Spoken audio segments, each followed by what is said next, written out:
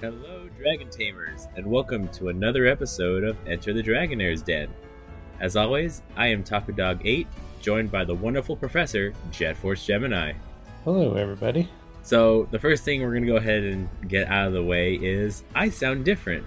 And that's because I am currently fighting something that was brought in from school. Schools are disgusting places. I remember I was watching a YouTube video, and this YouTuber, he kind of jokingly says things in real life, and he said, "You may notice that my voice is deep. I have contracted the plague. It's because of the children. Children are filthy creatures. They go to school, they slobber on each other, and then they bring their germs back and give it to their parents, and it's just not fair." It's a vicious cycle. And honestly, when I got sick, and I thought about that, I just went, well, his words kind of rang true. Yep, you gotta be careful with anything child related. Yeah, but I will take this time to say, take care of yourself, wash your hands, and if you can, just be safe. Stay away from children, just all children, unless you're parents, in which case take care of your children. Keep them clean. Oh, definitely. But that's enough of our health public service announcement. Just pretend this is like Radio Persona Taco with a new, deeper, sexier voice. Hello and welcome back. I can't do that. You're already there. You don't have to force it. Okay, fair enough. But for those of you that are new, I promise you we don't usually talk about stuff like this, and our intros don't run this long. But we are a Pokemon Go PvP podcast that specializes in reporting on the lower tiers of the Silph Arena factions. Now we're finally out of the intro. We're going to kind of report on some news that the Silph Arena had dropped in regards to the changing in their ranking system. So in previous seasons, you had the choice of choosing a tournament that would get 10 times weighted rank and then have it drop down to 2 times, 1 times, so on and so forth, until as many tournaments that you were in kind of helped boost up your rank. It was just kind of consecutive. Yeah, like the more tournaments you do, the higher your rank goes up. They're now doing away with that. In which case, every person that participates in Vanilla Silph tournaments, and that's not a quote, I'm just saying Vanilla Silph because it's been coined and we're keeping it that way. Vanilla still. Every Vanilla Silph competitor will be allotted 40 tournament rounds to count towards ranking. What this means is if you sign up for 8 tournaments that are 5 rounds, or 5 tournaments that are 7 rounds and then a 5 round, each of them are all going to count as very highly ranked to your Silph rankings. After you finish those 40 rounds, any additional round will not count towards your rank. So I mean, if you put it in perspective, it's also, you get those 40 rounds for every 2 months. So it's like, if you were doing just like, I feel like it was still a lot to do more than 1 a week. So I mean, that still puts you well under that 40 rounds. Right, and especially like if you do, say, 3 days, like if you only do 1 tournament, that's a 72-hour tournament, you essentially will have to do like 4 or 5 of those if they get up to 4 or 5 rounds. However, if you want to go like super hard on one month, and then for the second month just kind of chill because you don't like the monthly cup for that month. Sorry, Ferocious Cup lovers, and what was the other one? There was one this past November. I think it was the Brawler Cup. Yeah, that one was divisive. Yeah, I did not compete in the tournament in that one. I just was like, nope, not doing it. But going back to what Jet had said, it's not going to be 40 rounds every month. They're also introducing a wave system, which is going to encompass 2 monthly cups in that first wave. So you, like Jet said, you'll have 40 tournament rounds that will count towards the ranking for that one. I will be very honest, I will probably max out around 20 or 30 rounds with the amount of tournaments I did last season, and that's with taking some time off. So you have to really push. I do wonder if they'll give us a heads up of both of the metas that'll be in each wave, so you can kind of pick early rather than, oh, I don't know about this month, and then the next month comes around and you like it even less. Or it's just like, it'd be cool if we get them both at the beginning of the wave, even if you can't necessarily compete in the second meta until the second month. But it would be nice to be able to know where we wanted to invest with some degree of certainty. And I was originally going to kind of add on to that point by saying that when it comes to tracking rounds, the competitors themselves are going to be responsible for keeping track of them. So if you sign up for a 7-round tournament, do very badly, and then want to do a 4-round tournament, well, you've now used 11 of those rounds, and even if they were, quote, practice rounds for the tournament you're going to go like super hard in, after you get past they're still going to count. Yeah, well, anything that's not actually an unranked tournament is going to be real rounds. But they're all ranked the same, which is a little different from before, where you had the diminishing returns, where your first tournament, like until you actually picked whichever one you wanted for the weight. But as far as just the natural progression, it was over time they got less impactful, and this one is really gearing up for everything up to the point at which you get nothing is weighted equally now. Right. And then there's one part that I thought the Silph Arena was kind of cheeky at when I'm reading this, when it came to leaving a tournament early. If you leave a tournament early to try to say, oh, well, I got three out of, like, if you leave a 5-round tournament after your 3rd win and you get 3 wins, when the tournament concludes, the amount of rounds that are listed is going to count towards your allotted rank. So if you, like, going back to I leave early after the 3rd round, and I'm like, yeah, I got 3-0, I'm helping my rank do really well, and the tournament was 5 rounds, the minute it concludes, you've used 5 rounds of your 40 allowance for the wave, which I kind of understand. It helps those that are kind of like, they kind of will want to game the system to achieve like an undefeated record per se, but I think that's going to be neat. I just hope it helps the culture a little bit, go back to people stay for the tournament, because I know at least with the remote era that became way more of a thing, that you start not doing well, you hop out. It's like I didn't do that, but it was there to witness for everybody. Yeah, I never really liked like people that drop from tournaments, because it's like, well, I get it, it's your 3rd round's in and you've lost your 3 rounds in of a 5-round tournament, you've lost 3 rounds. You can still kind of fight back to get some experience, because at that point I would just tell myself, well, I'm out of the running for 1st, 2nd, and 3rd, but you know, I'm gonna practice with this team a little more and come back stronger for the next tournament. Yeah, well, and I mean, you can, I think, have a lot of fun in those scenarios where you literally have nothing to lose, where it's like, okay, yeah, it doesn't feel great, obviously, and you can no longer, in your scenario, you can no longer go positive, so you're losing points no matter what. It's like, well, especially now that you won't be getting those rounds back, you might as well play them out. Mm-hmm. Yeah, so I'm not gonna say I don't support the decision, but I am very interested to see how this new system is going to play out. Oh, I was just going to ask if you had to have any long conversations, especially with new Silph players, or, I mean, this was also true with older Silph players that just didn't understand how the weighting function actually worked, where I am glad to no longer have to have those conversations with people about which of these is better to rank.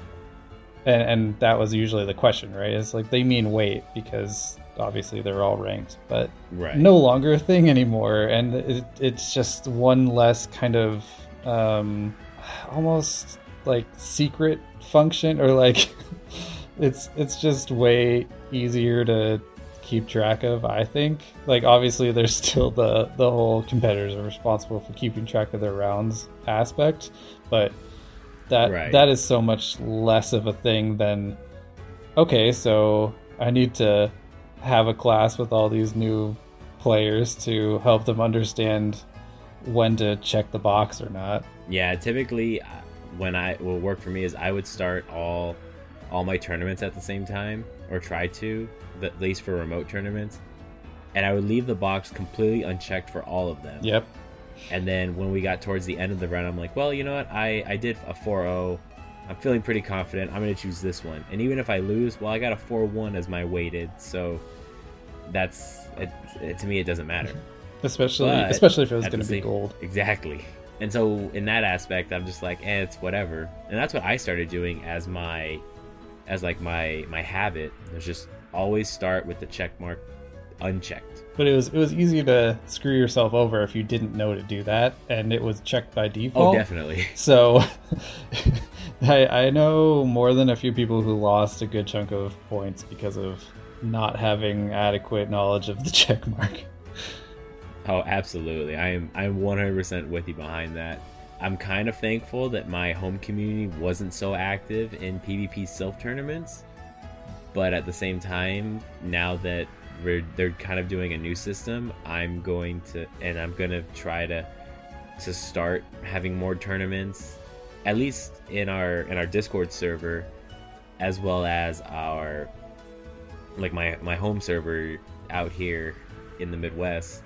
It's gonna be some fun, and there will be some growing pains again, but I'm okay with that. Well, and between those changes and then just the fact that we're gonna do some of our own tournaments, I was kind of on the fence about whether or not I even wanted to keep doing the monthly cups, but now that it's the wave version where it's just even more relaxed, I was like, oh, okay, well, that's not too bad. I mean, obviously now there's way fewer times to update your rank, so I get that there's also kind of a big push to actually get all of the games that you can to count positively, but I don't know, from my perspective, I feel like it's a nice balance of, if you want to go for it, there's still a very familiar system in place, but if you're feeling like me and you've played every single cup, that maybe you want to invest more in factions or something like that,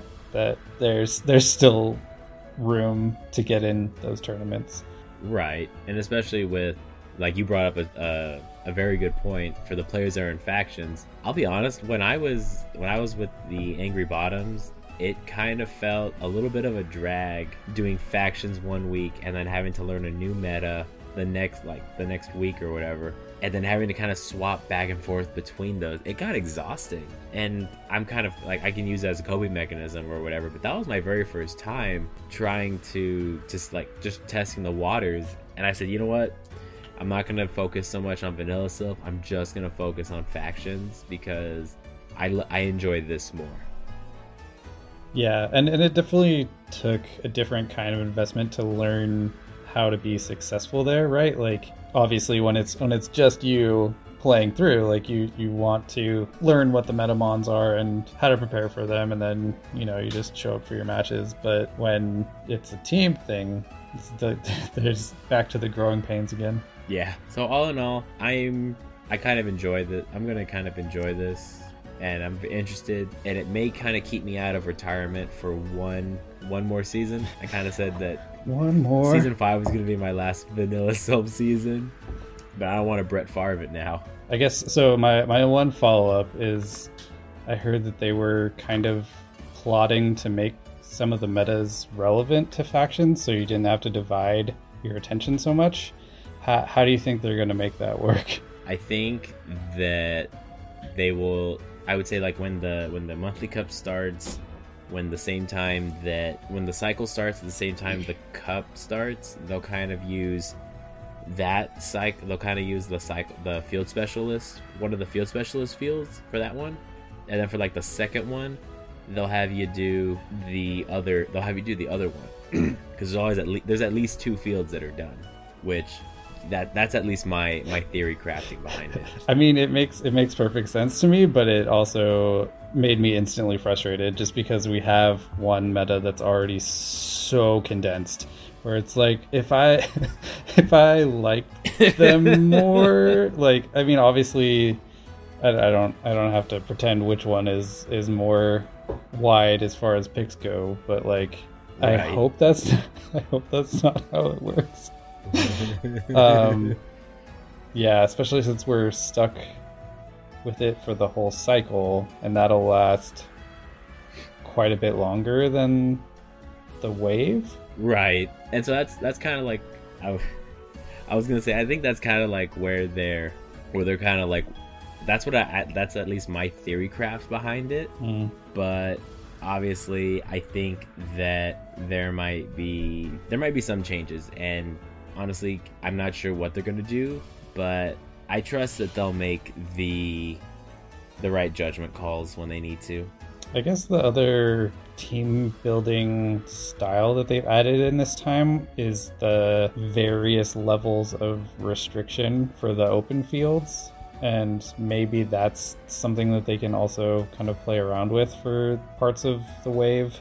Yeah, I believe that might be the best way to go. Because that does offer a lot more as far as just the variation goes. It's like man, please no Ember. Please no Ember and Vanilla Self.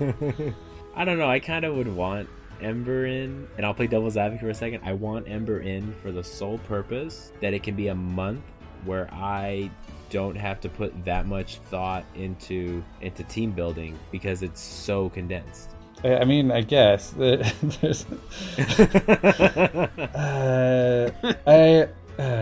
yeah, just I mean my perspective is I don't enjoy mirror matches very much, and obviously like we're gonna get into it very quickly how the things that we end up talking about in those slots are the outliers, where it's like, okay, you'll have your usual suspects, and then the things that will catch our attention are the unusual picks, right? And right, obviously we don't know how much impact they actually had beyond like bench pressure perhaps, or maybe we can get into, is that working as more of a safe swap for soft losses kind of setup that enables the team possibly. But gotcha. I like, I mean, yeah, I like I like being able to come up with legitimate options that aren't just like, oh wow, that's a weird one.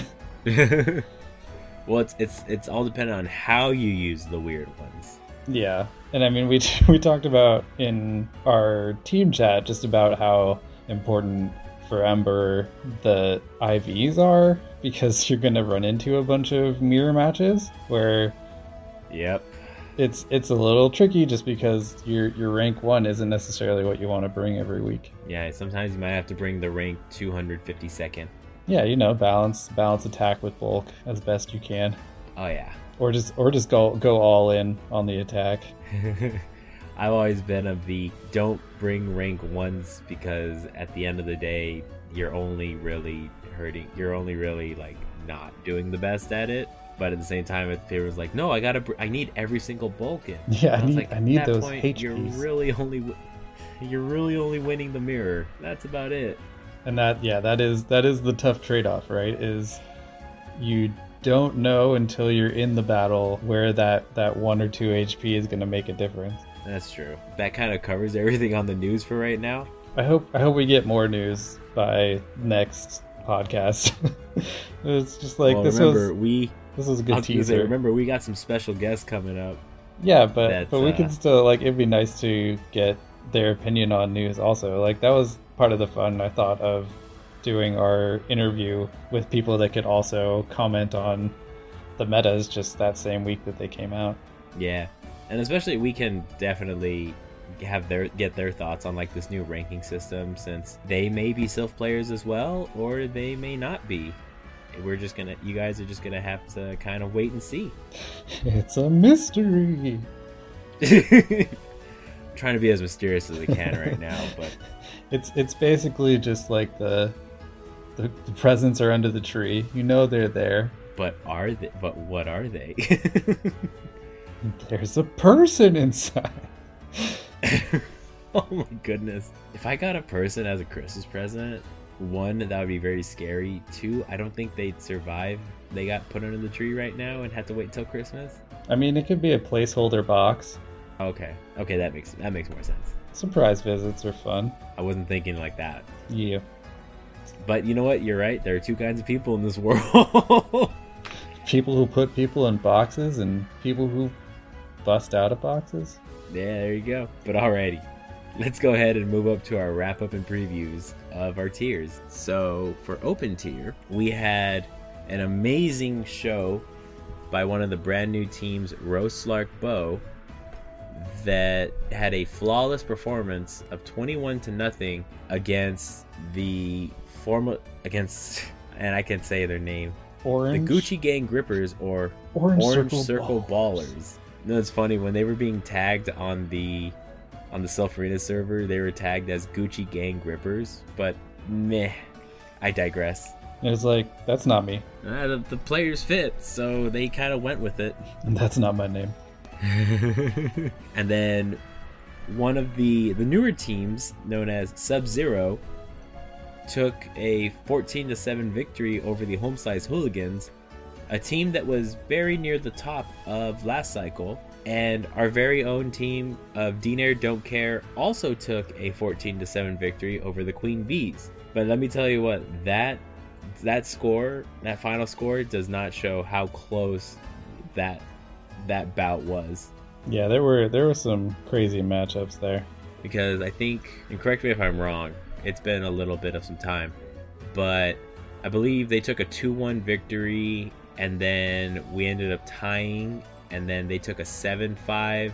They took a 7-5 lead, and then we rallied off 1-3-0, and then I battled and took the victory, or something along those lines. I can't remember. But we had two 3-0s. It was very close for the first few matches. Like, it was still within a single match of each other until the 3-0s came in near the end. Right, and my hats go off to the incredibly talented team that we had, as well as the incredibly talented trainers over at the Queen Bees. I'm not gonna lie, when I saw how many elites we were facing, I got a little scared, because I fell into that trap of, very high Sylph rank. We're gonna have some fun. We're gonna have our hands full. I mean, I was mostly excited just to get the first-hand experience, because we missed out playing them last cycle, and yeah, they're a super interesting team for that reason, right? Like, the roster is eye-catching. When I was a member of the Angry Bottoms, I wanted to fight the Queen Bees. I just kind of wanted to, just as a friendly bout, but then we kind of followed along with Hear Me Pyroar. I believe that was the faction. I still believe that's the faction team. I think someone will reach out to me if I've been misinformed the entire time. And then we've had, let's see here, and this is a bit of an abnormality. Only one team did not complete all of their fights, but they still were able to walk away with a victory, and that being the Illinois Bats and NM Fight Club. Yeah, that's one of those where I'm curious why there's no update at this point. Like, if they just played near the wire and didn't get their match in on time, because otherwise there would have been probably a 2-0 one way or another for just a communication. Well, remember the referees can still say, you know what, because of the poor communication on both sides, like, you just tagged in the server, or there were no DMs exchanged until the final day, they can kind of say, you know what, nobody gets points here. And that is in the rules, that you have to at least reach out to them within 24 hours of you knowing. And if you don't do that, you are subject to penalties. And it could have happened. Yeah, I think the teams just waited till the last minute and they couldn't get a time going. So it's a bit of a bummer, but that kind of puts the Illinois Bats as the only 10-win team in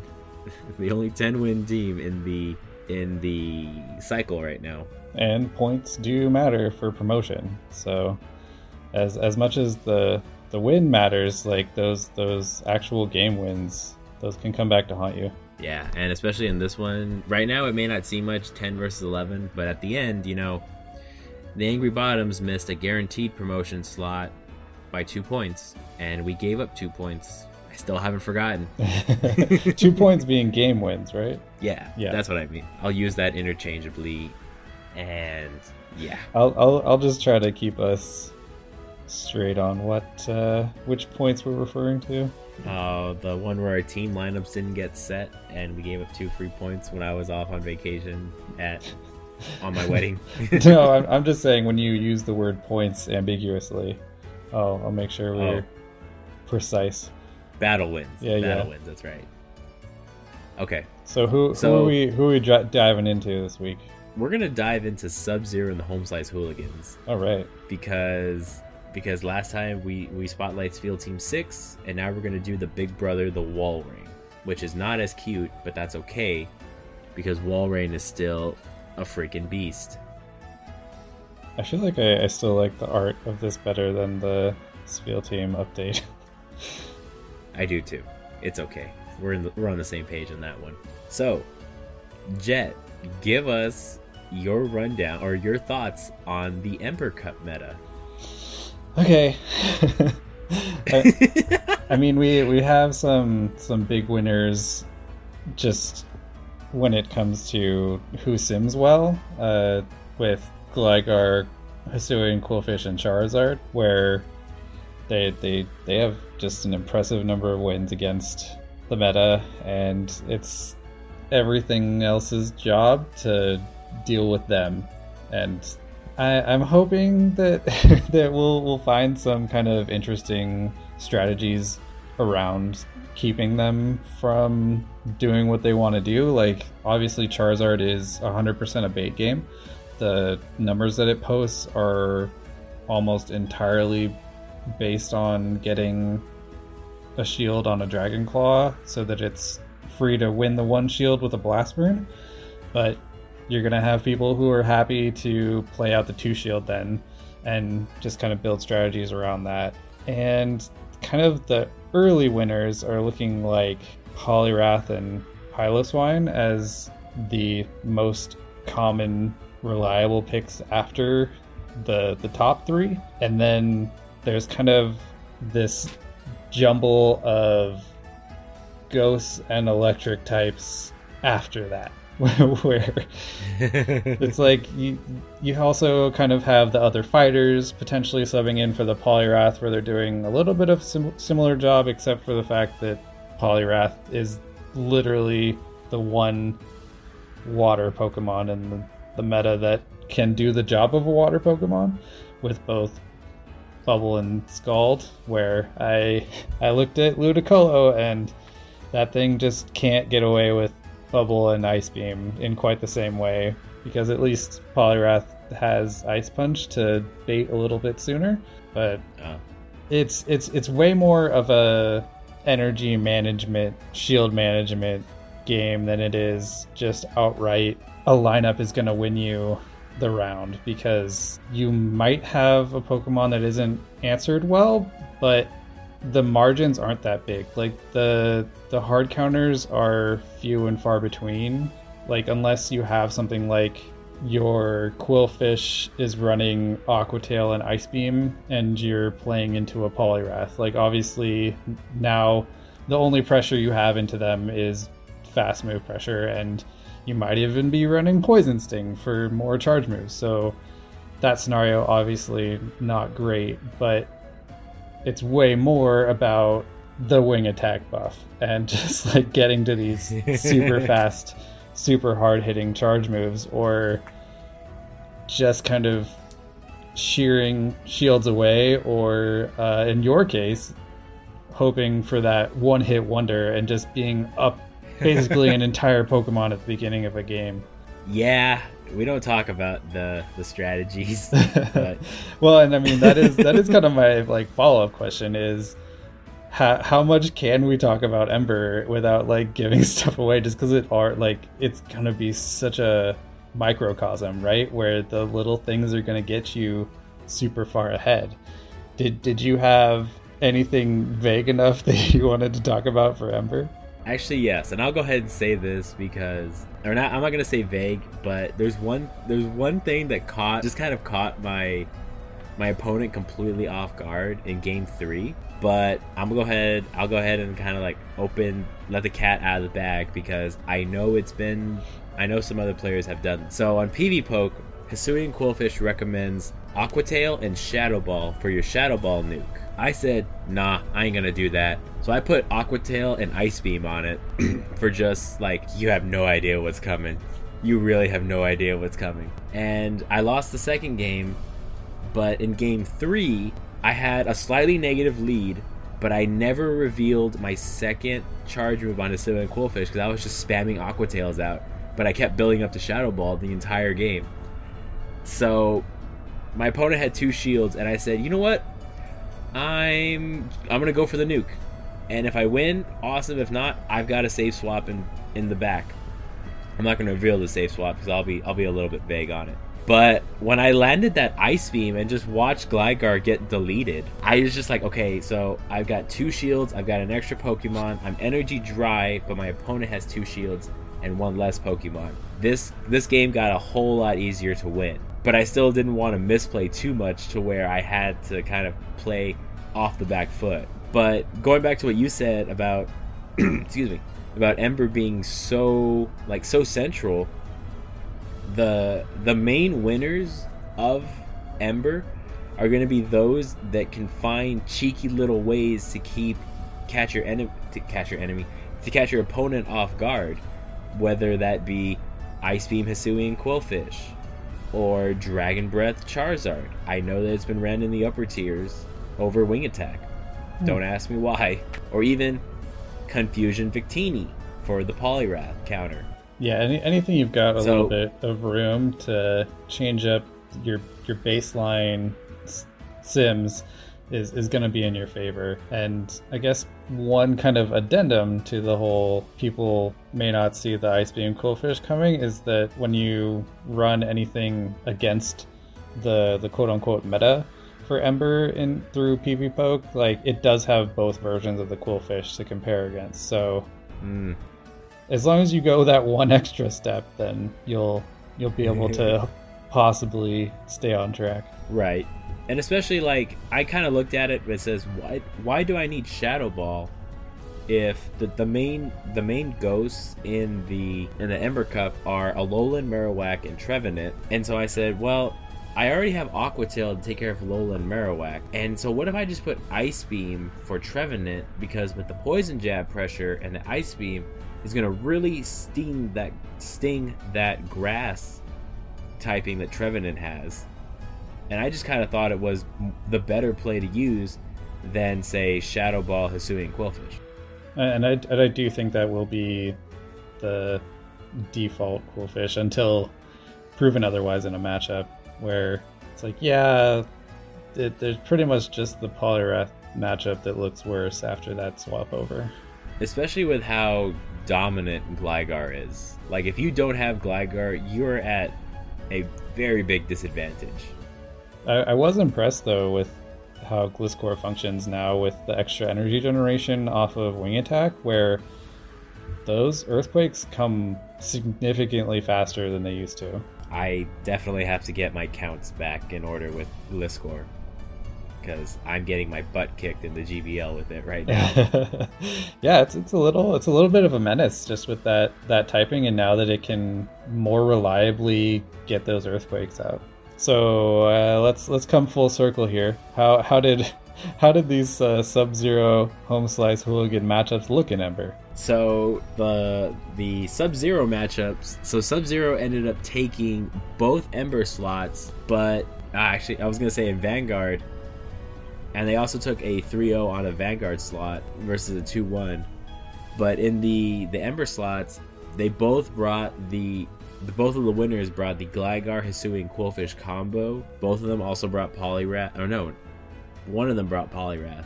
But Mudkipades brought a Poliwrath, Charizard, Piloswine, and Machamp, whereas their teammate brought Charizard, Electivire, Trevenant, and Honchkrow. Now, that Honchkrow is a little spicy, but I think it's a little bit too glassy when you compare it against the other Pokemon, is what I'm thinking. They did, all 4 of them have the Hisuian Qwilfish, Gligar, Charizard, though. Yeah, and That's a little weird. I didn't think Charizard would be as prevalent in the cycle. I thought it was going to be like the odd man looking out. It might be that later on people will move away from the Charizard, especially if it doesn't end up as reliable for them, where they would rather have more clear win conditions, like, because it's very much one of those that Blast Burn is a great move, but it needs to hit. And so clearing the way for it is kind of the name of the game. Or if you just want to start calling baits, like that's obviously another way to play it. But I suspect that there's going to be more reliable answers that you could possibly sub in for that slot, but it does do a lot of work just on your battle matrix being there and making it look like one of your opponent's Pokemon is not going to do as well as it might in practice, just because it's showing a worst case scenario. Right. And especially, I think I'm not going to say high horsepower Piloswine might be the play, but don't sleep on Stone Edge Piloswine. That's all I'm going to say. I do see the rock damage as being super handy for that reason, especially when you have people running possibly both Charizard and a Talonflame, or possibly a Moltres, where you have the 4 times weakness. And it's a little surprising to see, because Moltres is ranked super high, but Moltres is ranked super high, but it wasn't really used that much in the open tier, which made me a little curious as to why that's the fact. I haven't poked around a lot yet just to see how many people used it or not, but I mean it's one of those similar to a Regirock where you had to get it from a box or know someone who did and then trade it. And I mean, there's some of the lucky IVs that get you within like a usable range for stat products still with that particular one, but a lot of those older legendaries are just super prone to going lucky, and it doesn't feel great to set those up for PvP. That's fair. And so I'm actually very curious to see what that Electivire, what kind of work that Electivire put in, because I think Electivire gets access to Ice Punch. Yeah, so the standard, the standard for Electivire is Ice Punch with Wild Charge. Yeah, and so that Electivire would kind of take care of Poliwrath, Gligar, Charizard. Kind of looking at the team on paper, the Electivire looks like it could put a lot of work in. Yeah, and you can definitely dent anything that isn't a grass type or one of the grounds that's not also flying, because I mean you're still going to do a good chunk to a Gligar or a Gliscor just because they're only single resisting. But like the Piloswine is like your arch nemesis in that scenario. But if you're willing to bring Electivire in the first place, like you're looking for those booms. I was gonna say, what about Flamethrower? What about Flamethrower Wild Charge Electivire? I mean, I just don't think you're gonna get the mileage out of Flamethrower when it's. You're right, it would be more like enough more expensive, and Electivire is already just kind of on the edge. Like you could do something really unorthodox and do like Ice Punch Flamethrower, but I think by the time you've done that, you're maybe better off picking a different Pokemon. Yeah, you'll kind of need to get some. What's the word? You kind of need to surround yourself to set up Electivire to sweep. It'll make for some fun videos, I'm sure. But again, we're kind of coming back around to. I think it's going to be harder to glean information from Ember matchups, where I think we're gonna get some cool team building out of the new system for Open Great, Open Ultra, Open Master, and then even for Vanguard, which was kind of obtuse via the graphic, but as soon as you entered a team, you saw, I was like, oh, these are supposed to be based off the original Kanto Elite Four members. It's like, oh, you see, now that I have that piece, like, this makes so much more sense. That's really neat, but actually I did want to take a look at the new teams that were brought in for the open slots before we moved into Vanguard, seeing as they changed the restricted list a little bit. But I'm kind of seeing a fairly meta line ran in an open Great League with Shadow Swampert and Drapion, Frostlass, Venusaur, Vigoroth, Skarmory, going up against the G-Fisk, the most OP dinosaur ever, Pelipper, Mantine, Escavalier, and Meganium. Just to clarify, Pelipper is not the dinosaur he's referring to. Aurorus is the new king of dinosaurs right now, because it's Meteor Beam and Weather Ball. Like, my goodness. I do like the dinosaur theme they got going on though between Aurorus and Meganium. Yeah, Grass Dinosaur and Rocky Dinosaur. Man, and Pelipper's made such a comeback. Mantine is still one that I'm not totally sold on, just because I don't think it has the charge moves to really leverage having more energy, where, I mean, Pelipper has all the tools it could ever want. Pelipper has access to Weather Ball, Hurricane, and I think that's the last of it, right? Oh, okay, but as far as the nukes go, you also have Blizzard and Hydro Bump if you want. Yeah, and so I think just depending on what nuke move you want to put on it is kind of like up in the air. I mean, yeah, and as soon as you actually get to see what your opponent has, you have a way better idea of what it should be. Yep. And kind of looking at the other slots in Ultra League, you know, they switched back to Open Ultra from the Celestial Field, which, you know, I really enjoyed using. I didn't want them to go back to Open Ultra, but they did what they did. I kind of hope they would expand Ultra to, if they were going to run it as a kind of condensed meta. It's like, I think you can get away with running 2 slots for Ultra then, because it's not as unlikely for people to be able to build for a meta versus the Open. What if they just take one what if they just delete Master League for one cycle just to see what would happen? It would it would be easier to field teams, but I'm seeing that we get to talk about Genesect again, and that you don't have to say what drive it is. I think the idea is just put Chill Drive and bring something that isn't Chill Drive, which is technically not against the rules. just lie about your drive. Yeah. I mean that could obviously be sneaky while that's still an option, because, you know, back at the beginning of last cycle they said that was something they were working on, to make it just say Genesect from your choices, and still around, but I know that they're on limited manpower at all times, so yeah, you kind of do what you can on that one. I like your idea of using it as misdirect. Yeah, just like bringing Pokemon in your final game of like an Ember Cup, just nuking it and trying to outplay your opponent. It is weird to see so many Pokemon that I think of as Great League Pokemon in this particular Open Ultra matchup. Like the Registeel and the Tapu Fini. I mean, those Defense Deoxys. Yeah, those are fine, but as soon as you get over to Defense Deoxys, it's like, okay, well, that's a full investment, and then Noctowl has graduated to Ultra League. Another, like, full invested hundo. Whiscash, same deal.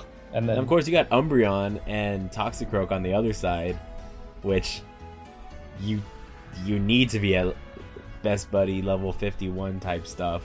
Well, especially with the Umbreon. Yeah, that's true for Umbreon, but then also Galv and Skarmory, where it's like all of those are kind of in that same boat of, all right, these are all the way maxed out.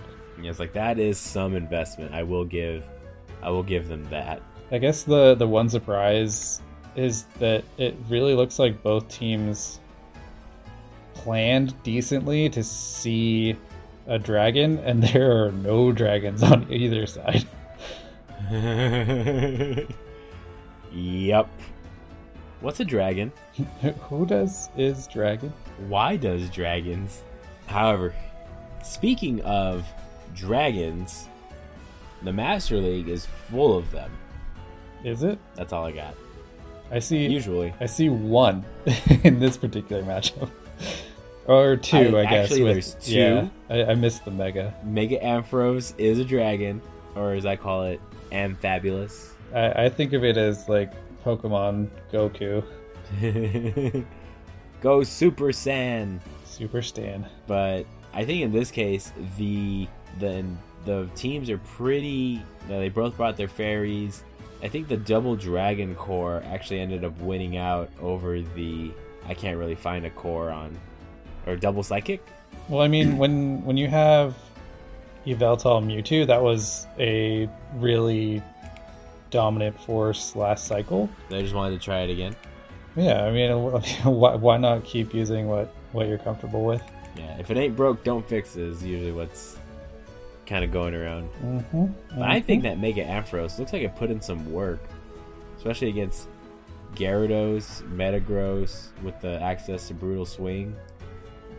And then Mega Ampharos also does really well against Yveltal. It really only gets walled by Therian Landorus and Florges. I am curious to see how common Florges is going to be this cycle. I suspect that's a restricted list kind of push to pick that over some of the other fairies. Well, I was also going to say that, remember in the Master League, they're doing a point system. Right. And so it would kind of depend on how many points is this Pokemon worth versus this one. And I'll be the first one to say I hate point system metas. but that's exactly what I'm saying is because it's a 0, I'm wondering if that gives it a boost in usage. Most likely. Very much so. Granted, it looks like the only other fairies that are even on the point list are Mega Altaria at 2 and Zacian at 4. Oh, Zacian. Yeah. Zacian. Yeah, I forgot that was a fairy type. I'm used to it being like a fairy steel type. The most broken typing in the game. Yeah, one of these days, he's gonna get that sword. Yeah, and when it does is the day that I'm gonna quit I'm gonna quit playing in the Master Leagues. Nope, not even gonna try. Did you start? I don't remember. I started last season. Did Premier? I maxed out my sets in Premier Cup Master League, and that was it. Yeah, I think the only big loser for the Sub-Zero side in that open master slot was Buzzwole, where it didn't really have anything you wanted to see. It did not get a chance to shine. But good on Betsy and Calvin for taking the 2 win with essentially 5 Pokemon. It's starting to feel a little bit like Ember. And I was going to say, I really think the lineup was Kyogre, Mega Ampharos, and then say like a Mewtwo for coverage, or even Florges for coverage. Yeah, Kyogre totally. It's like you're almost forced to either run Gyarados to deal with it, or that's the big drawback to not having a dragon on your team is you have no great answer to Kyogre. Yeah, you can't expect Groudon to set up the sun forever. Oh wait, wrong game. And we've got our first win for the Home Slice Hooligans to look at in Vanguard. I'm not going to say it's their only win, but I am going to say the only win. I'm not throwing... I'm immediately suspicious of this Swoobat pick on OG Player One's lineup. Yeah, Swoobat is very tanky, but I don't see it having any play except for maybe the Jellicent on the other team. I need to look at what Swoobat is doing. Okay, well it's ranked decently high. That's not something I would have guessed. And it does have it's triple Psychic is most likely. I mean, Psychic Fangs, I guess, is the answer to my question. Where it's like, why is this even a thing? Oh, and I understand. And yeah, so there's nothing. I'm glad that I looked into it because otherwise it would have been just like a sore spot, I guess. But yeah, the fact that there's nothing that's resisting Psychic, and that you have the combo of Confusion and Psychic Fangs, like you can chunk stuff for sure. Yeah, that's fair. Okay. And it does look like Jellicent, Walrein are kind of its worst matchups just in general, and that just makes sense from your secondary typing stuff. Right, especially with the flying types and then ghost types as well. But I want to know how.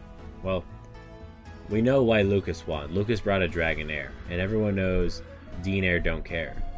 And it looks great in this particular matchup too. You really could take wins off of the Regirock, the Rainy Cast form. You can actually also beat Frostlass on the one shield, just going straight Aqua Tail, which is it's really weird. It's finding a dragon that can beat an ice type. It's just one of those timing things. Yeah. So Dragonair looks like it had a field day, and I am all for that. And this is kind of where I walk back my commentary about Mantine, because that was specific to Open Great League, where in Vanguard, I think Mantine's very strong. Right. Especially with the wing attack buff, and Mantine's kind of the ones where it's like, do you run wing attack, do you run bullet seed, or do you run bubble? And now I think the clear winner is wing attack, where the only leg that bullet seed had to stand on was that you were generating energy, and you had a little bit different typing to possibly lean into, but now, yeah, wing attack all the way.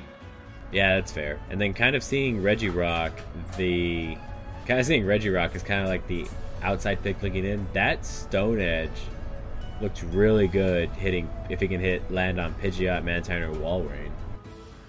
It's always good. And then the fact that you have access to any other big nuke move you could want is what makes Regirock another solid pick for Vanguard. And that's kind of the thing with the Regis, is that you have every move is a nuke move essentially. Yeah, and Regirock even has a bit more attack just to start with, so it's not move over Registeel. It's not gonna tickle, yeah. And then the final slot in the 3-0 area, we have our old friend Gligar. Gligar doing double duty. We have Gligar, and then both players brought Stunfisk and Noctowl and Walrein, just kind of differing on the Poliwrath, Cofagrigus, and then the other opposing team, Flygon, brought Machamp, Jellicent, and of course Gligar. But Flygon, the main reason why you lost is because you didn't bring Flygon. You should really look into that. Just saying. It could have helped.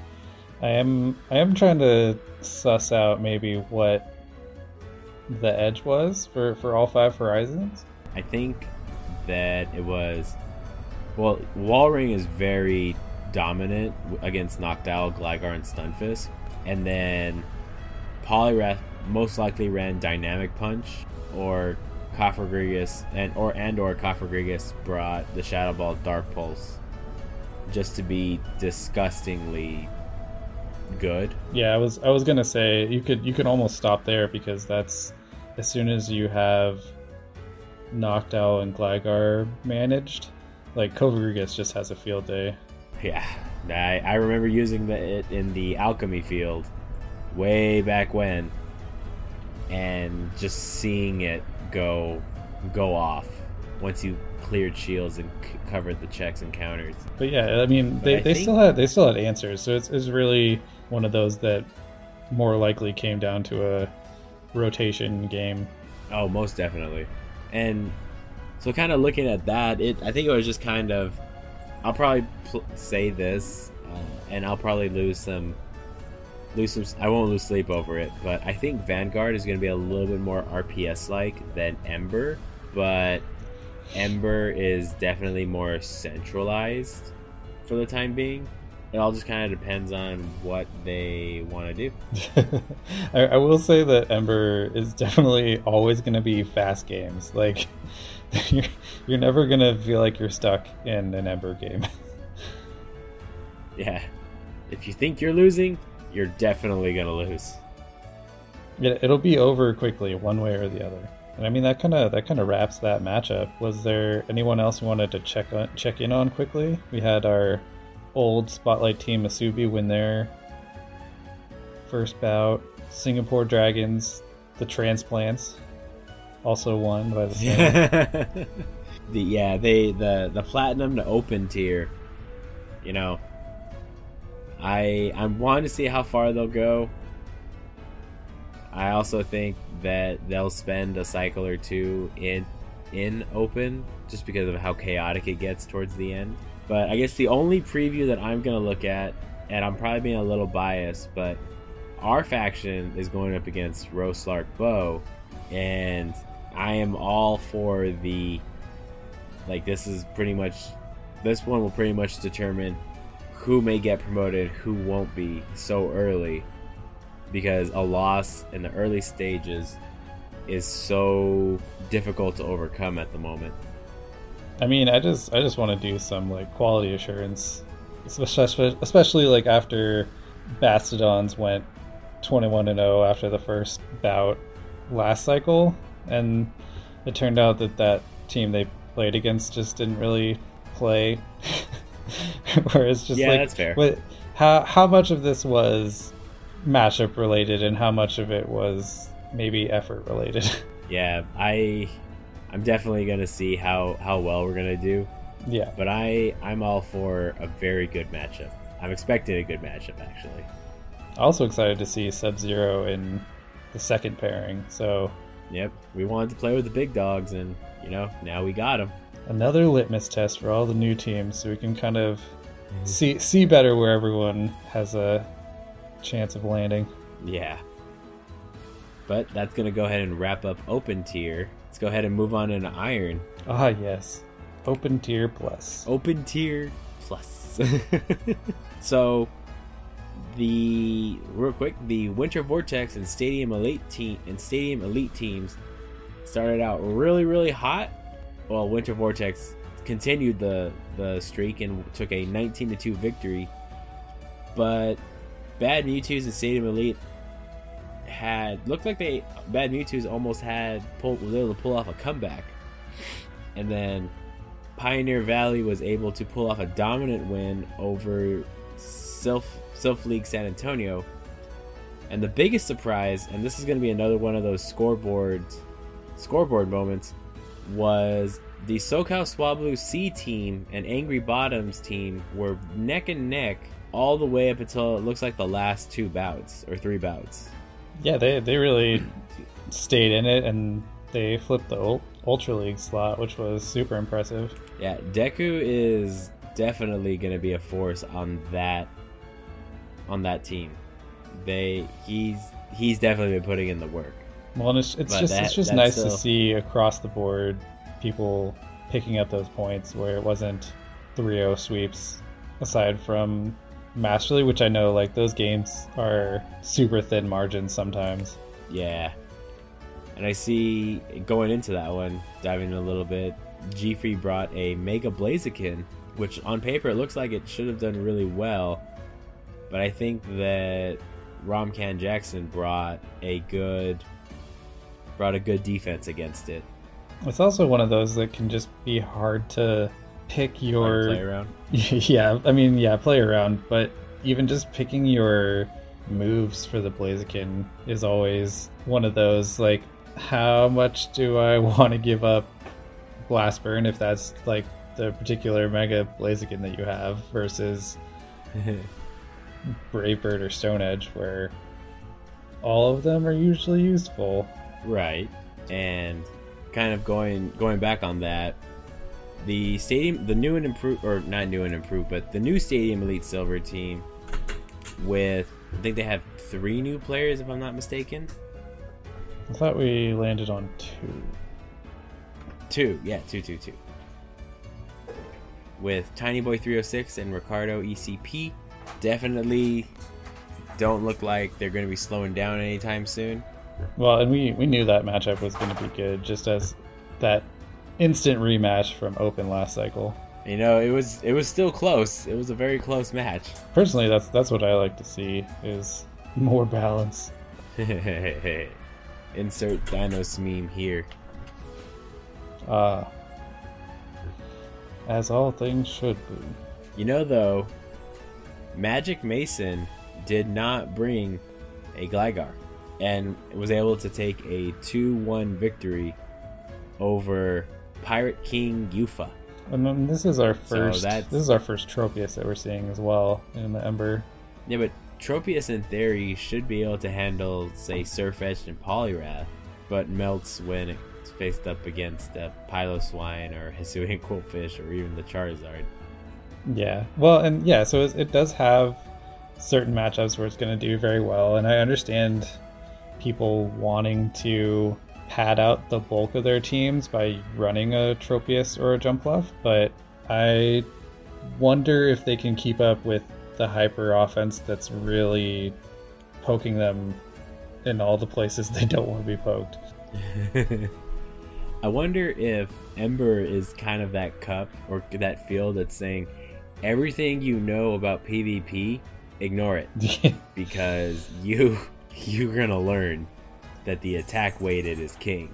I did run into this when I was reviewing my own battles, where I caught myself treating my Charizard like a Frostlass, and I had to kind of like slap my own hand a little bit and say, no, this is not that. you can bring in your own Charizard if you're behind, because like you're not going to get immediately crushed, kind of like in the Frostlass mirror, where you don't want to be even one Powder Snow behind, because it's just all bad. Where the Dragon Claw isn't going to get you. It's still worth, it's the blast burn. Yeah, it's still worth playing the bait game. Or if you're behind, you can just straight throw those Dragon Claws, and then it's on your opponent to play it out correctly, and they have to know that they should throw the blast burn. Right, and that's something that is kind of just like those mind games that go in. And this, I think the Ember field is more mind games than Pokemon itself. It's a perfectly balanced playing field, as all fields should be. Yeah, and I mean, like, the higher general attack weight of the field is kind of different, right? Like, I don't think we've had anything that really doesn't have a back end before, where it's like you always kind of at least had some fallbacks for the other fields to get a little bit of bulk in there, and here it really just doesn't exist. Yeah, that's true. Or what you think is bulky is like Gligar. Right, or Gligar. Or like for the examples of Tropius and Jumpluff, like the bulk that you're used to them having is a lie. It's like, yeah, they'll win like the where they're supposed to, but they're not gonna get you a whole lot of extra mileage as soon as they're then into the next matchup where they're back at a disadvantage. Right.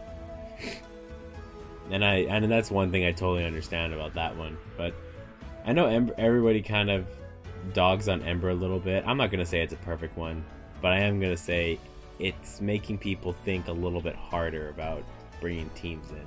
And I'm all for that. Or at very least, it's giving more focus to having those scrims and individual matchup knowledge than the each week's team build. Oh yeah, 100%. That means I gotta practice more. 'Cause I won on pure luck. Yeah, well, and I don't think there's anything wrong with kind of being in the space of more practice is always going to be good, especially for this more field. Better. Yeah, it's more is better. We want more. We want more. Was there anything that stood out in the 3-0 slot for Ember in that particular matchup? No, that one I was watching it like a hawk, and the Sylph people just awarded a 3-0. Oh, okay. I think it was due to communications. But we can look at the 3-0 in Vanguard. There's no staff corrections on Vanguard. Yeah, that one the other way. Yeah, but we are seeing a Pelipper, Regirock, and Dragonair with a Cofagrigus, Dual Ghost, Stunfisk, and Delayed, and then Little Celio goes up against Walrein, and I guess Little Celio didn't really do much aside from threaten the Regirock, but you also have Dragonair for that, and Pelipper, and Stunfisk. So Celio was the cheerleader. I mean, Celio's still reliable damage just with that body slam. Yeah, I'll give that one out. It is interesting to see Celio take up what is otherwise the Walrein slot and come out 3-0. Right. And then 4 out of 4 Regirocks. Regirock is definitely going to be the mon to watch for. It's a ghost type use cycle. I do like how bad Mewtwo's seem to come in with this Shadow Gallade strat, though. Most likely with using Confusion, Leaf Blade, Close Combat. Because I think with the Charm nerf, you essentially... Nobody really uses Charm unless you're on the Fairy team. Yeah, I haven't looked to see if there's like a compelling reason to use Charm. Like when it's in metas against like a Zweilous, obviously the Charm is super handy, but... Right. I'm probably saying like, well, Charm can kind of take the Machamp and the Dragonair, but Confusion gives you Stab, so that could easily handle Machamp. I guess, actually no, maybe in this case, you'll have Gallade here run Charm for the extra coverage on the Dragon types. It looks like you do still almost beat the Dragonair in the one shield, even just with Confusion. Well, okay then, with that out of the way, I see no reason to run Charm. I mean, Charm is a clean win, where Confusion doesn't quite do it, so... I take back what I said, run the Charm. I mean, it's gonna at least be neutral. So yeah, the nerf hurts, and I don't think there's a scenario where you ever lose to a Machamp, which is nice, but... That's fair. Like always, you'll need to burn a shield. Right. And so, kind of going back to that. Excuse me. I'm sorry, I lost my train of thought for a second. I was trying to hold in a cough. Did you want to check out any of the other slots for the Stadium Elite Silver matchup? Surprisingly, not really. Actually, no, we can look at the Great League slot for a second, because I'm seeing a double Water Core, which I'm not used to seeing in Lantern and Blastoise, which, you know, okay, they lost 3-0, but just the fact that they brought it was probably super interesting. Well, and Blastoise is one of those that as soon as you get into a point-based or multi-tier restricted system like they have for Open now, that one kind of rises to the surface to take up some slack that you wouldn't otherwise see in an Open meta. Right. Excuse me. And they've got the Shadow Gliscor next to it, so some of the recent meta change winners are showing up, where it's kind of cool to see Pidgeot in Open Great League, like, and know that now it's wing attack version. Like, you're not trying to gust through desperately. I don't, it was just a little too slow for me. I'm only saying that because I don't want to waste another Elite Fast TM to change it. I have one of the original 2016 Pidgeots with wing attack, so... Ah. But... See, I changed it to put Gus on it. Oof. But I was like, fudge. Never thought wing attack would be good. I mean, the Elite Fast TMs don't hurt as bad, so it's you can just have 2. It's true. I have like 30 of them. I don't have 30 of them, actually, but... but it does look like Munchlax's Save Swap was probably the big winner in this particular matchup. Yeah, and because you can body slam everything for neutral with the exception of the Registeel. Yeah, and I mean, Medi is kind of... In regular Open Great League, Medi is really one of those central Pokemon now more than ever, because it can handle a lot of the newer players that aren't named Noctowl. Or at least, you know, give them a good dent on its way out, right? Jay, just lose because that is a level 65 Pokemon. You are nowhere near. How did Ultra swing the other way? It was an extra dragon. I think it was Yeah, triple Shadow Team. Definitely think that the triple Shadow Team was the way to victory on that one, but just also kind of seeing, you know, Venusaur lining up against the Tapu Fini, Charizard taking out the Ferrothorn and the Toxicroak, because I'm gonna go ahead and guess that ran Wing Attack. G-Fist kind of cleaning up a little bit with Tapu Fini. It was just a very meta Ultra League line. It is cool to see Charizard show up on both sides. Obviously, one is the Shadow, but to me, Ultra, anytime Charizard starts to look good in Great League, like, you know it's going to be amazing in Ultra, just because it actually hits its stride with the stats. Oh yeah, I ran Charizard for a little bit, way back in the early seasons. And now I kind of want to test it out again. But I was gonna say I'm actually a little excited to see Stadium Elite Silver taking on SoCal Swablu's C team in the second bout. Oh yeah, we gotta keep seeing how those San Diego kids do. They're gonna go far. I mean, it's your neck of the woods, so. Yeah, and I've played against most of them, and I know it's there are no easy matches there. Yeah, it's gonna be a hard fought match. But I'm ready to move on into Copper because we have some news in there. Oh, do we? Oh, we do. So, first thing I want to point out is the Tappin Turtle squad has yet to drop a single game, and they continued it against NMPVP. By which you mean about? Yeah, about. They've... Yeah, I use them interchangeably. Fight. They didn't 21-0. That didn't happen. No, they did not. One of the surprising ones I saw was the Mighty Thunder Ducks took down a previously silver tier team in Ghost Pepper Dunspice 15-6, and then Sharks and Wreck and Mazer had a rematch with Sharks and Wreck coming out on top 13-8. How did that go last time? If I remember correctly, and my remembering skills aren't the best right now. Thank you, medicine. Well, if you want to put Mazer... your remembering, it looks like it was the opposite last time. So this is a full turnaround. This is a revenge game. Yeah. But congrats to them. So they're now back and forth because in Open it went Sharks and Wreck 12-8. How did that work? Oh dang! They really like that score, I guess. I think with Sharks and Wreck facing Mazer, one team forgot to set a lineup that week. Yeah, back 2 cycles ago. Yeah. I more just mean it's a back and forth rivalry at this point. Like that's just fun to see.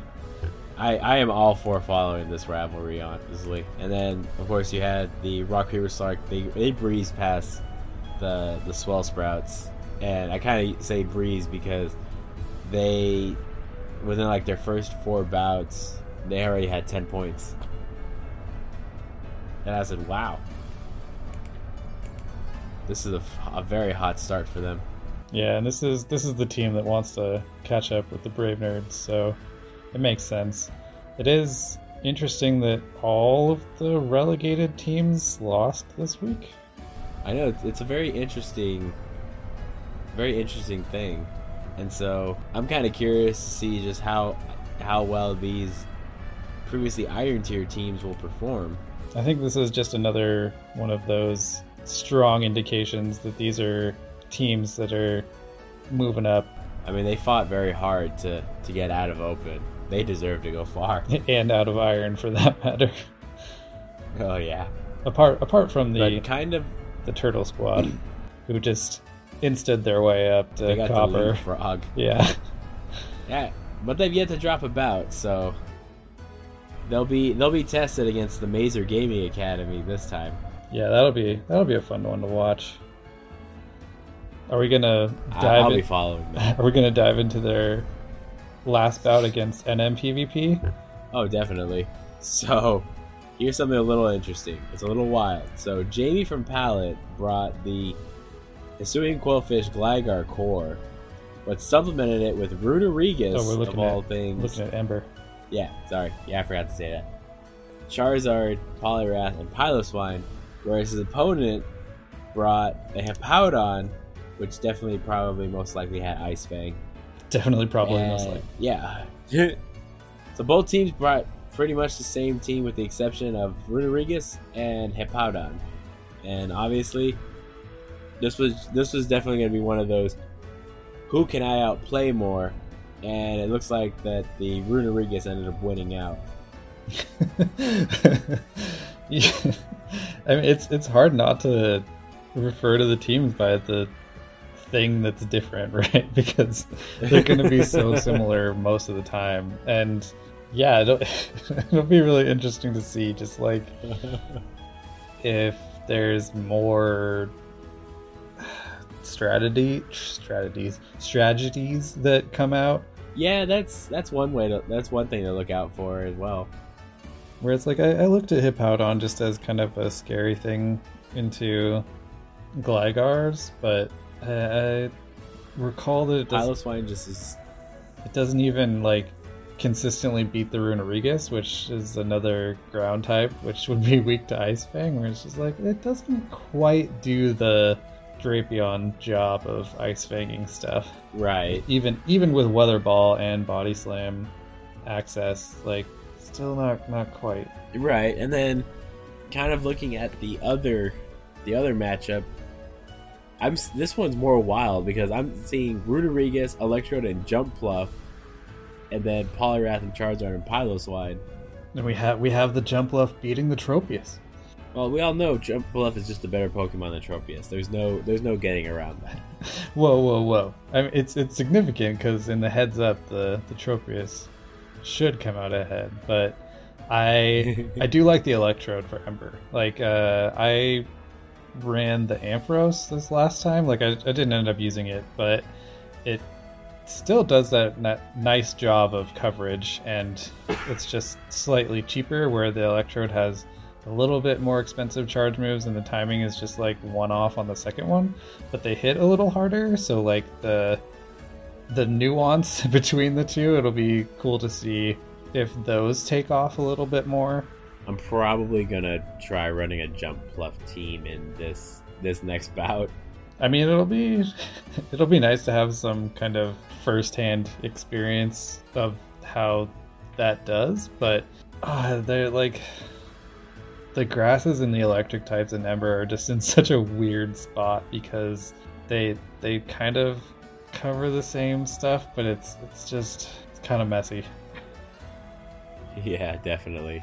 And then this was also an interesting one in the Master League. No Megas were used, but Heatran was for some strange reason. And a Shadow T-Tar. Channeling the Home Slice Henry on that one. Oh, but it was not happy to see a Buzzwole on the other side. That's this Buzzwole had a much happier time. Daddy Buzzwole gonna sucky. There's like half of the team that doesn't really want to see the Buzzwole, and the other half that doesn't mind. And then Shadow T-Tar can help with Metagross and Giratina Origin form. Unless it has Smackdown, in which case it's Mamoswine Dragonite season. And that the Mamoswine maybe not even as much anymore with high horsepower. Right. Actually, yeah, I forgot about high horsepower. I gotta switch high horsepower onto my Mamoswine, my perfect Mamoswine, before I forget. I still need a perfect. I didn't get one on Community Day. I got one 2 days before Community Day when it was snowing out here. And it just happened to spawn at level 35, and it was perfect. And I said, you know what? The gods have told me to catch this Pokemon. I was thinking at first, like, oh man, we never have snow here, but it's also a ground type, so with the constant sunny weather, they're usually boosted. But yeah, it looks like the Mamoswine wins the one shield, even just straight high horsepower. Oh dang. It doesn't got a bait. Well, that's news to me. And then obviously it wins the 0 because that's just better. Oh, definitely. The Bite T-Tar, though, almost gets there, but that's, again, just in the straight high horsepower version. Right. And then kind of looking at the Open Great Leagues, I'm kind of going to jump around real quick because I saw another Jumpluff in the Open Great League slot, and I am loving it. And this is kind of one of those opposite of what I was talking about with Mantine, where Jumpluff, I think, is super happy and open right now. Oh yeah, Jumpluff was definitely one of the winners of the move update. Yeah, that getting a Mudshot and having basically all nukes is a godsend. It's like, yeah, the Fairy Wind, you can't farm down anything, but you don't have to because you can hit it with Acrobatics or if you decide to really just go full in on the nukes, you can even switch over to Solar Beam if you don't want to use Energy Ball anymore. I'm doing that. I'm just gonna go all in on the nukes. Man, it looks like It looks like the NMPVP team was really ready for that G-Fisk, but maybe sacrificed too much into the Pelipper. Yeah, that's the unfortunate part on that. Like that's looking like a great pairing. Like, I mean, you already look at it from anyone who's doing the YouTubes right now for the new season climb, but it's cool to see it show up right away here. Just a good meta Right. read. So, yeah, this is definitely a case of who got the better jump on it, and Cryptomorphism definitely had the jump with the Vigoroth taking out the Diggersby and Steelix, and the rest of the team kind of wiping up. Well, and even like Umbreon had a lot of good looks into a double ghost team. Oh yeah, Where it's like, yeah, like the Tapu Fini is a little dicey, but overall you're gonna get some mileage out of it just because of the bulk.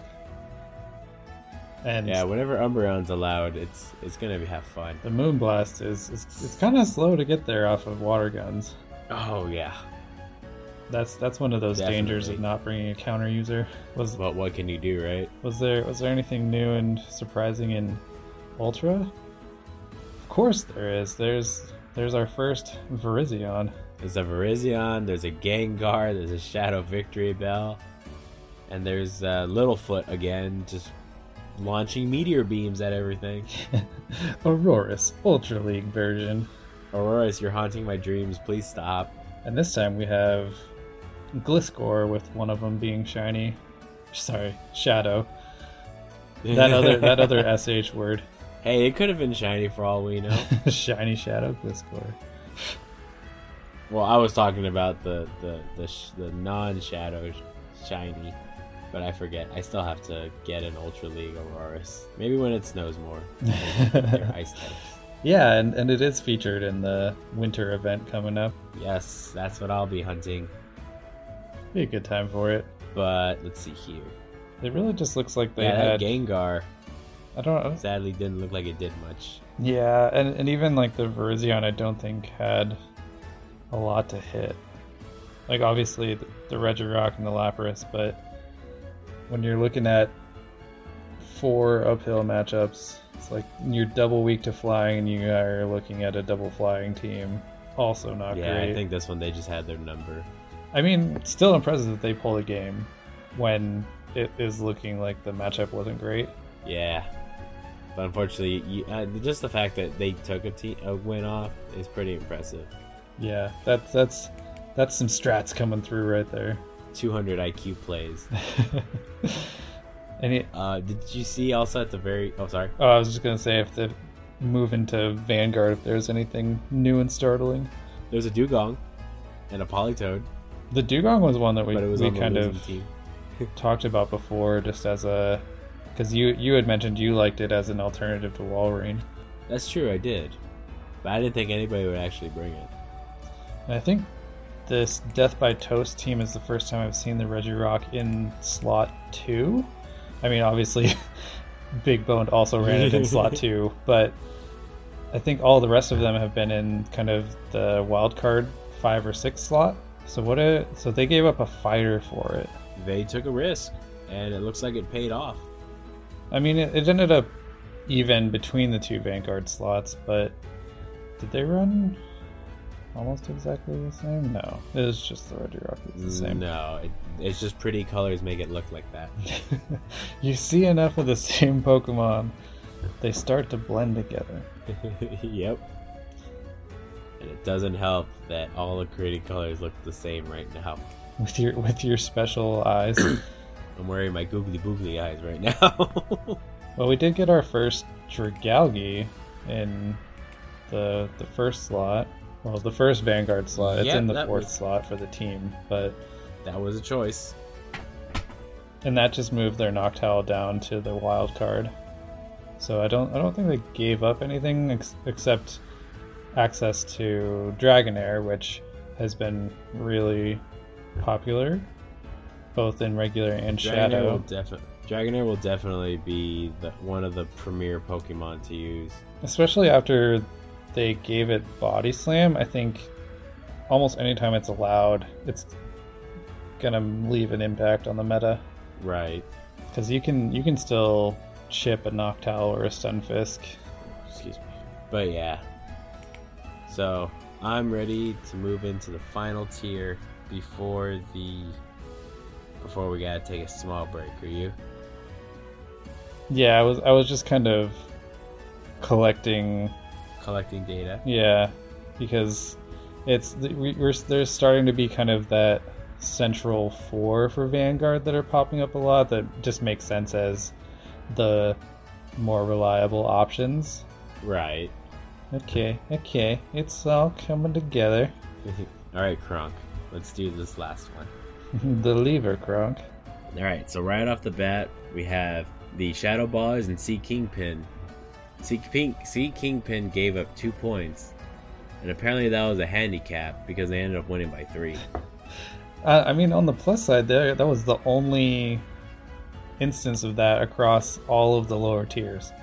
It's the only instant points. Oh, sorry, they got 3 points. Oh wait, apart from, I guess, the dupes, which we didn't comment on in open. No, we did not. But they came back and won as well.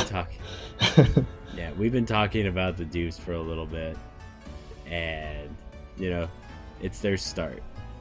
I mean, they turned it around. They went from 0-4 to a win, so there you go. That's all it takes. Take some adjustments, and you come back stronger, and maybe on a rampage or two. Oh, speaking of rampage, I finally figured out what it was from. It's from a series that's called Archer. The animated series. Yeah, I can't, and now I'm a very, very, very avid watcher fanatic. But anyway, back to Pokemon Go. Good job connecting the dots. So, Shadow Ballers lost to Sea Kingpin, Fletch and Cinderella's story over Switchmasters. Brave Nerds continues their undefeated streak since leaving Open Tier, and took down 7 Deadly Simps, which was the strongest bronze team to not get promoted. So, congrats to them. And then Utah Rangers narrowly escapes a fight over Dojo Comrades. That's like the first 11-10 of the round robins, isn't it? Or one of the only ones? It's pretty much the only one for right now. Everyone's either 12-9 or 13-8 or 14. Well, there's been a lot of 14-7s. Yeah. Very few have they been 11-10s. I will say it's looking like, well, at least again, this is only with about one out of the way, but bronze is looking way less blowouty.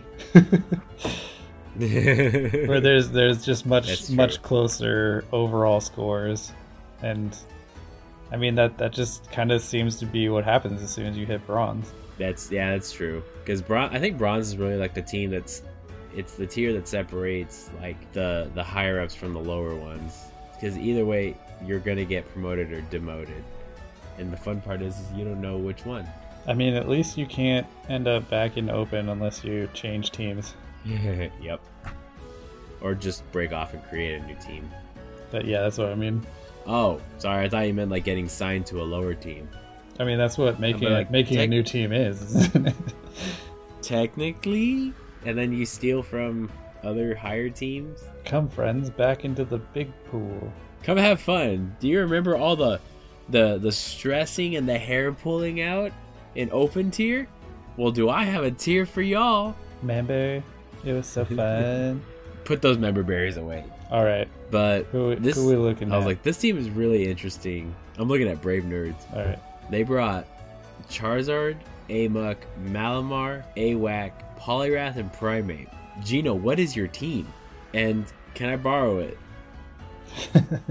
I did see that they were both on the Malamar train, and so I started to look at that, and that's where some of my commentary came about the soft loss, because that seems to be Malamar's MO. It's like, obviously you can have it be the Zero Shield hero if you run it Hyper Beam, but it's got an interesting niche as a safe swap just because stuff has to work hard to beat it. Like, you can't just get away with half-assing that matchup, even though you usually will lose. You're gonna be then in a place to farm down whatever it lost to. Right. And that's a very understandable thing, which, you know, I'm curious to see how this is gonna work. This team technically on paper should not work, but it does. I mean, anyone who's moving away from Hisuian Quillfish like is already being brave, but I mean, it can also just be that they don't have one built yet. That's honestly a fair point. And I will say, when I looked at Alolan Muck, that the Poison Jab version is also way more consistent than PvPoke is giving it credit for, as far as the default being set to the Snarl version. That's fair. And especially with, you know, Gina was the trainer that I faced, and in the third game, he goes, nope, I don't want to see your Piloswine anymore. And so he brought a team specifically to counter Piloswine. And kind of looks like he did the same here. Yeah, get that out of here. Hey, you leave Piloswine alone. He's the best ice type in Johto. I mean, I do wonder how some of that can work going forward also, where if you just build a team that has 4 counters to something you really don't want to see. And so, especially if you're making your own Charizard life easier, or the same goes for Quillfish, or whatever you prefer using out of your big 3 for Ember, or just kind of pressure out the Piloswine. I don't want to see it. Pressure out the Piloswine and beat it. Just beat it. But it's okay. So, then the other trio from Caspian Pike, they brought the Hisuian Quillfish, but once again, like you pointed out, there's the Malamar and Sirfetch'd. So they both kind of moved away from Gligar, which is interesting, and I get it, just because it's sort of in the same boat as Charizard, where a lot of the wins on paper are coming from landing and return, and so it's a little bit less consistent for that reason, and maybe more teams will feel like they need to prepare more for a Gligar, and so if you don't have it, you're just invalidating some of their resources. Yeah, and I'll put it up. Leave it to the Brave Nerds team to completely invalidate one of my comments of, if you don't bring Gligar, you're at a disadvantage. They're pretty much with the rest of the commentary, though. Yeah, I kind of want to try out that Sirfetch'd. Just like try to run Night/Leaf Blade. I mean, to kind of keep the ghosts and the waters at bay. It's not like they needed an extra excuse to run it either. And I played Caspian. I'm pretty sure he has. Was it him that had the shiny, or was that you sending me the wrong picture the first time? Yes. I have to go back and look, honestly. I'll do that at the end of the recording. Oh yeah, that was my first opponent, was the Golden Duck. But excuse me, I'm looking at the Master League slot, and I'm seeing a Mega Scizor, which is a pretty new Pokemon in the Battle of the Flowers, with Orange Flower versus Yellow Flower Florges. It is interesting to see the flower color mentioned. It's like, I get it on some Pokemon where it's actually relevant to moveset and stuff. It's just like, let it just be, say, Florges. Yes. And I mean, I guess the only thing worth mentioning with the color is that the orange is one of the worldwide but more rare spawns. Yeah, if I ever meet up with some peeps from the other side of the world, I'm gonna collect all the Florges colors. I mean, if that's what you want to use your special trade on, you go for it. I will. And this is another player who actually has registered their Genesect as the base form, not including the drive, so they got the memo. Nah. That's fair. And it looks like it had some decent targets too. Like, it had a couple dragons, and then even against Swampert and Mamoswine, like that's neutral for the Technoblast if it's ice. Yeah, that's true. And I think Technoblast probably would have been the play on the Ice Technoblast would have been the play on this one. Excuse me. And then I want to see if Amazing Confused brought his patented, non-restricted Ultra League core. Well, I see a Dubwool. He channeled his inner Hop, but unfortunately he still lost. But it's okay.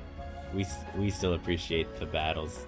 I still think So in this one, I still think Dragalge is one of the coolest Ultra League picks as well. oh, definitely, like 100% without a doubt. Because the only thing that can really counter it well is Walring and Gliscor if it lands an Earthquake. No? Oh wait, and Giratina altered. It's just got good presence though. Like it doesn't want to, in this particular matchup, like it doesn't want to take Psycho Boost either. But it's just such a fun mon to have built. It's like, I mean, Drapion on both sides. Like obviously Drapion is amazing, but just seeing like those personality picks come out, like to me that's the super fun part. Yeah, definitely seeing these traders bring in newer quirky picks is definitely what I'm here for.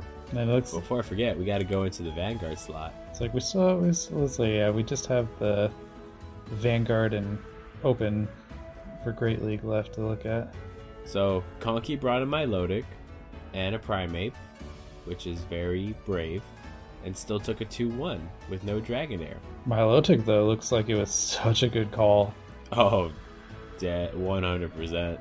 But also, I just want to give a quick shout out to these guys. They're just doing things that I don't think that technically should not work, but it works. And I mean, they're a little out of the box. It's not like they shouldn't work. well, yeah, that's what I mean. Like, you think outside the box, and I'm just like, oh my goodness, this is how they win. That consistent goodness. And here I thought they just kind of used brute force and their talent to just take them high places.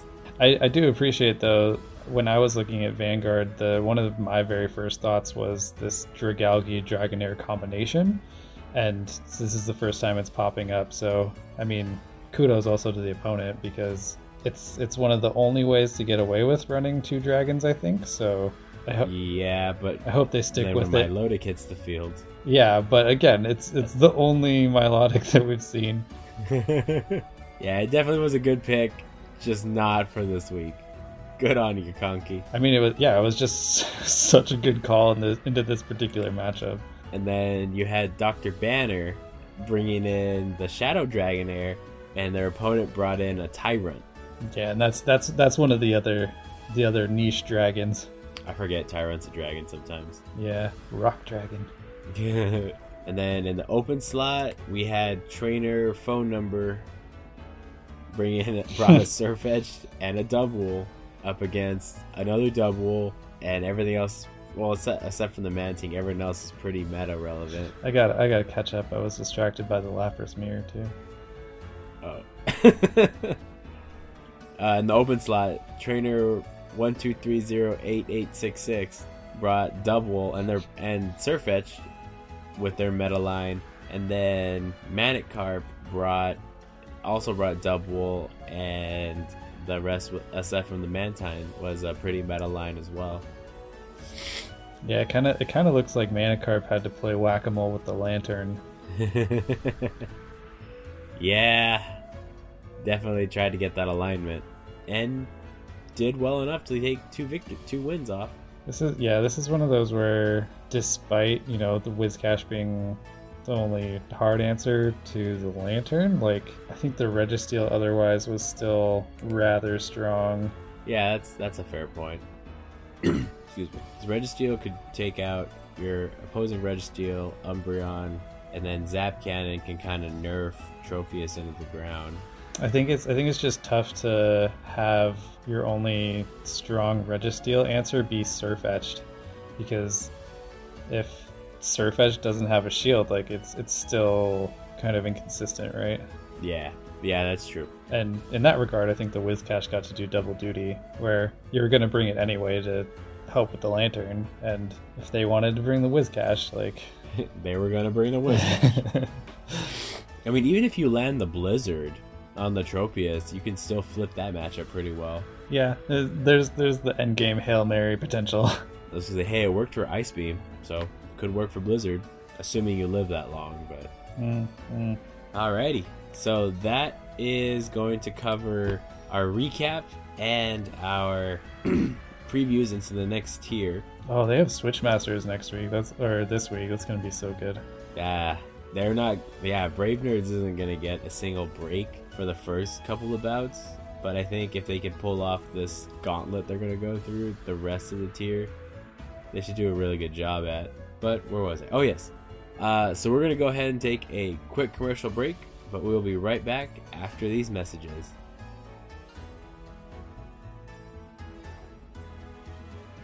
Hello, Dragon Tamers. Enter the Dragonair's Den has been made possible by Anchor. Anchor is an all-in-one platform that allows you to create, edit, and post your podcast. The best part? It's completely free. Did I mention it also allows you to distribute your podcast to Apple, Google, Spotify, and many more? To learn more, go to anchor.fm to sign up. I can't wait to give your new podcast a listen. Music for Enter the Dragonair's Den has been brought to you by the wonderfully talented video game artist Lezane. You can find their entire music library on Spotify and on YouTube in the description below. Welcome back. I hope you enjoyed those commercials, because I know I did. It's starting to look a lot like holiday season. Yeah. Buy some holiday gifts. Throw some rare candy at your Pokemon. Show them you love them and all that fun jazz. And don't forget the Community Day tickets. Yeah. Thanks for reminding me. I still have to send my ticket out. I gotta wait till payday first. Anyway, so we're gonna use this time to plug our Discord.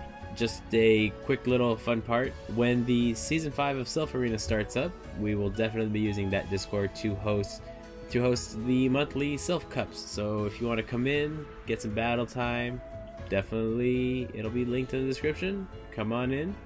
Get some rounds in for your waves. Yeah, make sure to kick Taco's butt every now and then, because he's not that good of a battler sometimes. I hear he gives out wins for free. I don't hand out wins for free. I make you work for it. And so, do you also want to let everyone know that this podcast is also powered by Patreon, where you can support the show for as little as $1. Supporting the show gets you access to a super secret part of our Discord, and then in the upper tiers, you also get access to coming into the recording booth and answering questions in real time and fact checking me, because Taco gets a lot of things wrong, but it's also okay because he admits it when he's wrong. We get to learn new things together. Yay! And so it is now time for our community engagement section. Oh, I also forgot to mention, we have a Twitter. Yay, tweets. We're at Dragonair Den, where you can also answer this question. Don't be afraid to at me on Twitter. I promise I'll answer it eventually. Right here. So, in our community question last week, we asked y'all, what Community Day Pokemon will you be hunting during the event?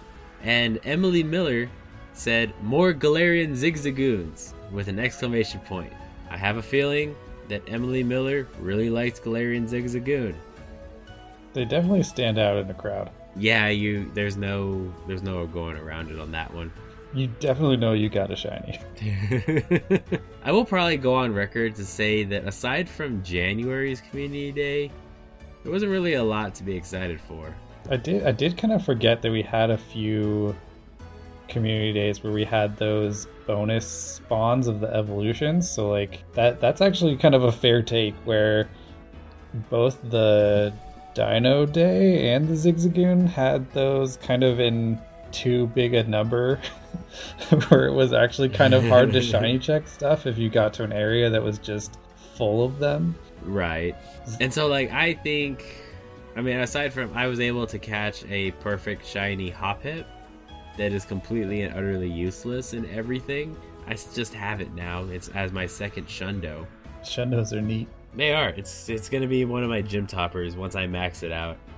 After I get the level 50 Community Day, or level 50 Mons for the Master League. I was going to say, are you just going to best buddy and max out the Hoppip? Like, just leave it unevolved? No, I already evolved it. Oh. Yeah. But anyway, so for the question we're going to ask y'all this week, with Ultra League just around the corner, how spicy are your teams going to be looking for Ultra League? I mean, Are you going to be the plain Jane that's going to Oh, rank God. climb with Cobalion? Or are you going to say, I'm going to run a rank 1 Galarian? Oh no, Galarian. I was going to say Obstagoon's pretty meta. I'm going to run a Porygon Z because I can. And because I hate seeing Wall Ring and hitting it with a Zap Cannon's funny as heck. hitting anything with a Porygon Z is pretty entertaining. Yeah. Doesn't get you a lot of wins, but when you land, oh lordy, is it fun. I bet there's a good number of people who will either use Virizion or Cobalion now that they're coming back through the raids. Yeah, when they come back next week, I think Cobalion comes back, I'm going to be rating it pretty hard. It's definitely a useful one, and we kind of had like a weird window for Sacred Sword, I think, for that one, right? Yeah, we did. So now it's back. So, Jet, how spicy are your teams going to be looking for Ultra League? I talked about the Dragalge on a Maze team. I kind of want to try it, see how it does. I've been waiting because it's one of those that is a potential swag tips IV for Ultra, and I think I'm gonna pull the trigger on it. Do it. Also, I need to probably play a few more sets just in Great League while it's still here because I only just made it to rank 15. Wait, I'm ahead of you? You were ahead of me last time, yeah. Oh, I must have missed it. But that's alright. Did you have So- a spice pick for your team? Porygon Z. Oh, actually, gotcha. Yeah, I'm going to run Porygon Z the whole week. That'll be a I fun don't one to know check why. in on at the end. I'll let you know how well it's going to do. Is that for open or Premier? I'm going to stick with Open first, and then if I don't like it, I'm going to go to Premier. It's like the Porygon does not limit you from playing one or the other. It's true. Okay, so it is now time for the salsa bar, where we make fun of Taco for his shenanigans. So, Taco Jet, comes clean. yeah. And so last week, like 2 days after we finished the podcast, I had just finished editing, and I said, I'm going to do some GBL sets. I do one 5-0. I do another 5-0. I was like, this is a very, very good day. I tie my personal best of 12 wins. And yeah, I know it's a very low number. Fight me. But I tie my personal best of 12 wins, and I'm on my 13th game, and I'm thinking to myself, I'm going to win this. Like, I'm going to win. It comes down, back and forth, and I knock out their and I thought I knocked out their Pokemon, but it turns out they switched. And so I knock out the other Pokemon, and I go, yay, I won. And I put my phone down, and then out of the corner of my eye, I see the third Pokemon go back out, and they're able to get 2 fast moves in before I'm able to get one of my fast moves in, and I end up losing because I celebrated too early. They really played to that win condition. Yeah, they did. It's like this is why you play to the end. I honestly thought I had won, and so like I lost that game, and then I ended up losing the next 4 games right after that. And I go, you know what? I think I got to stop for today. We were talking about balance earlier. So that was my oops moment. What rank was that in? I think I was rank 16 going to 17. Still in placement matches at least, so it wasn't too demoralizing. Yeah. I feel like all sorts of shenanigans happen in that just 0 to 20. All sorts of buffoonery. But now I'm going to go ahead and segue into GBL progress. I'm sitting at a very comfortable rank 17. I know there are some people that are already hitting veteran, and to those people I say congratulations. Hope you're enjoying your queue times.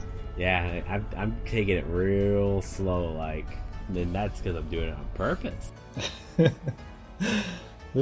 Well, and it's always nice to kind of set yourself up for the league that you actually want to climb in. Or it's like I've heard you get a little excited about Holiday Cup, and I think about the time that rounds out, you'll be ready to get some I'll be some rocketing real up there. battles in. Yeah. Yep, that's gonna be the goal. And so you said you're not at a team yet. No, Or barely I did just get to 15. I actually ended up playing one of the local guys just in my last set, where it was pretty hilarious. It was just like, oh, I don't think we've ever matched in GBL before.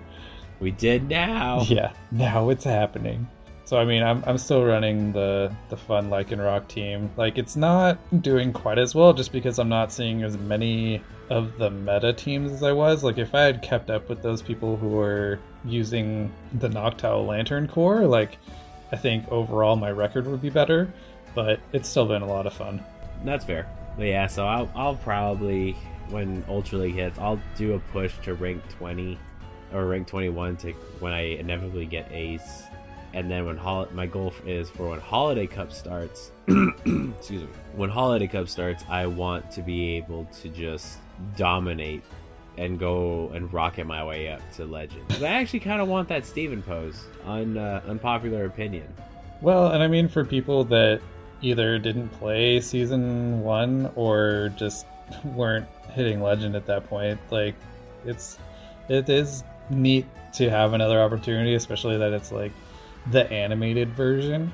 I do wish there was maybe more to it than that for people who have the pose already, but I do get why it's pretty neat for people who are now in a position to get there. Yeah, and that's definitely, like, that's why they're kind of recycling poses, which is fine. I enjoy it. Time for an upgrade. Excuse me. Although I But still yeah, still want that Lance stuff. Can't believe we haven't had like Lance as a featured trainer yet. Because he hides with a cape. You got to get him with his cape. Got like Guzma before Lance. What is happening? I know, right? But it's okay. Can't really do much. But anyway, fortunately my voice is starting to cut out, so Perfect where we're timing, gonna have to actually. end the episode. I know.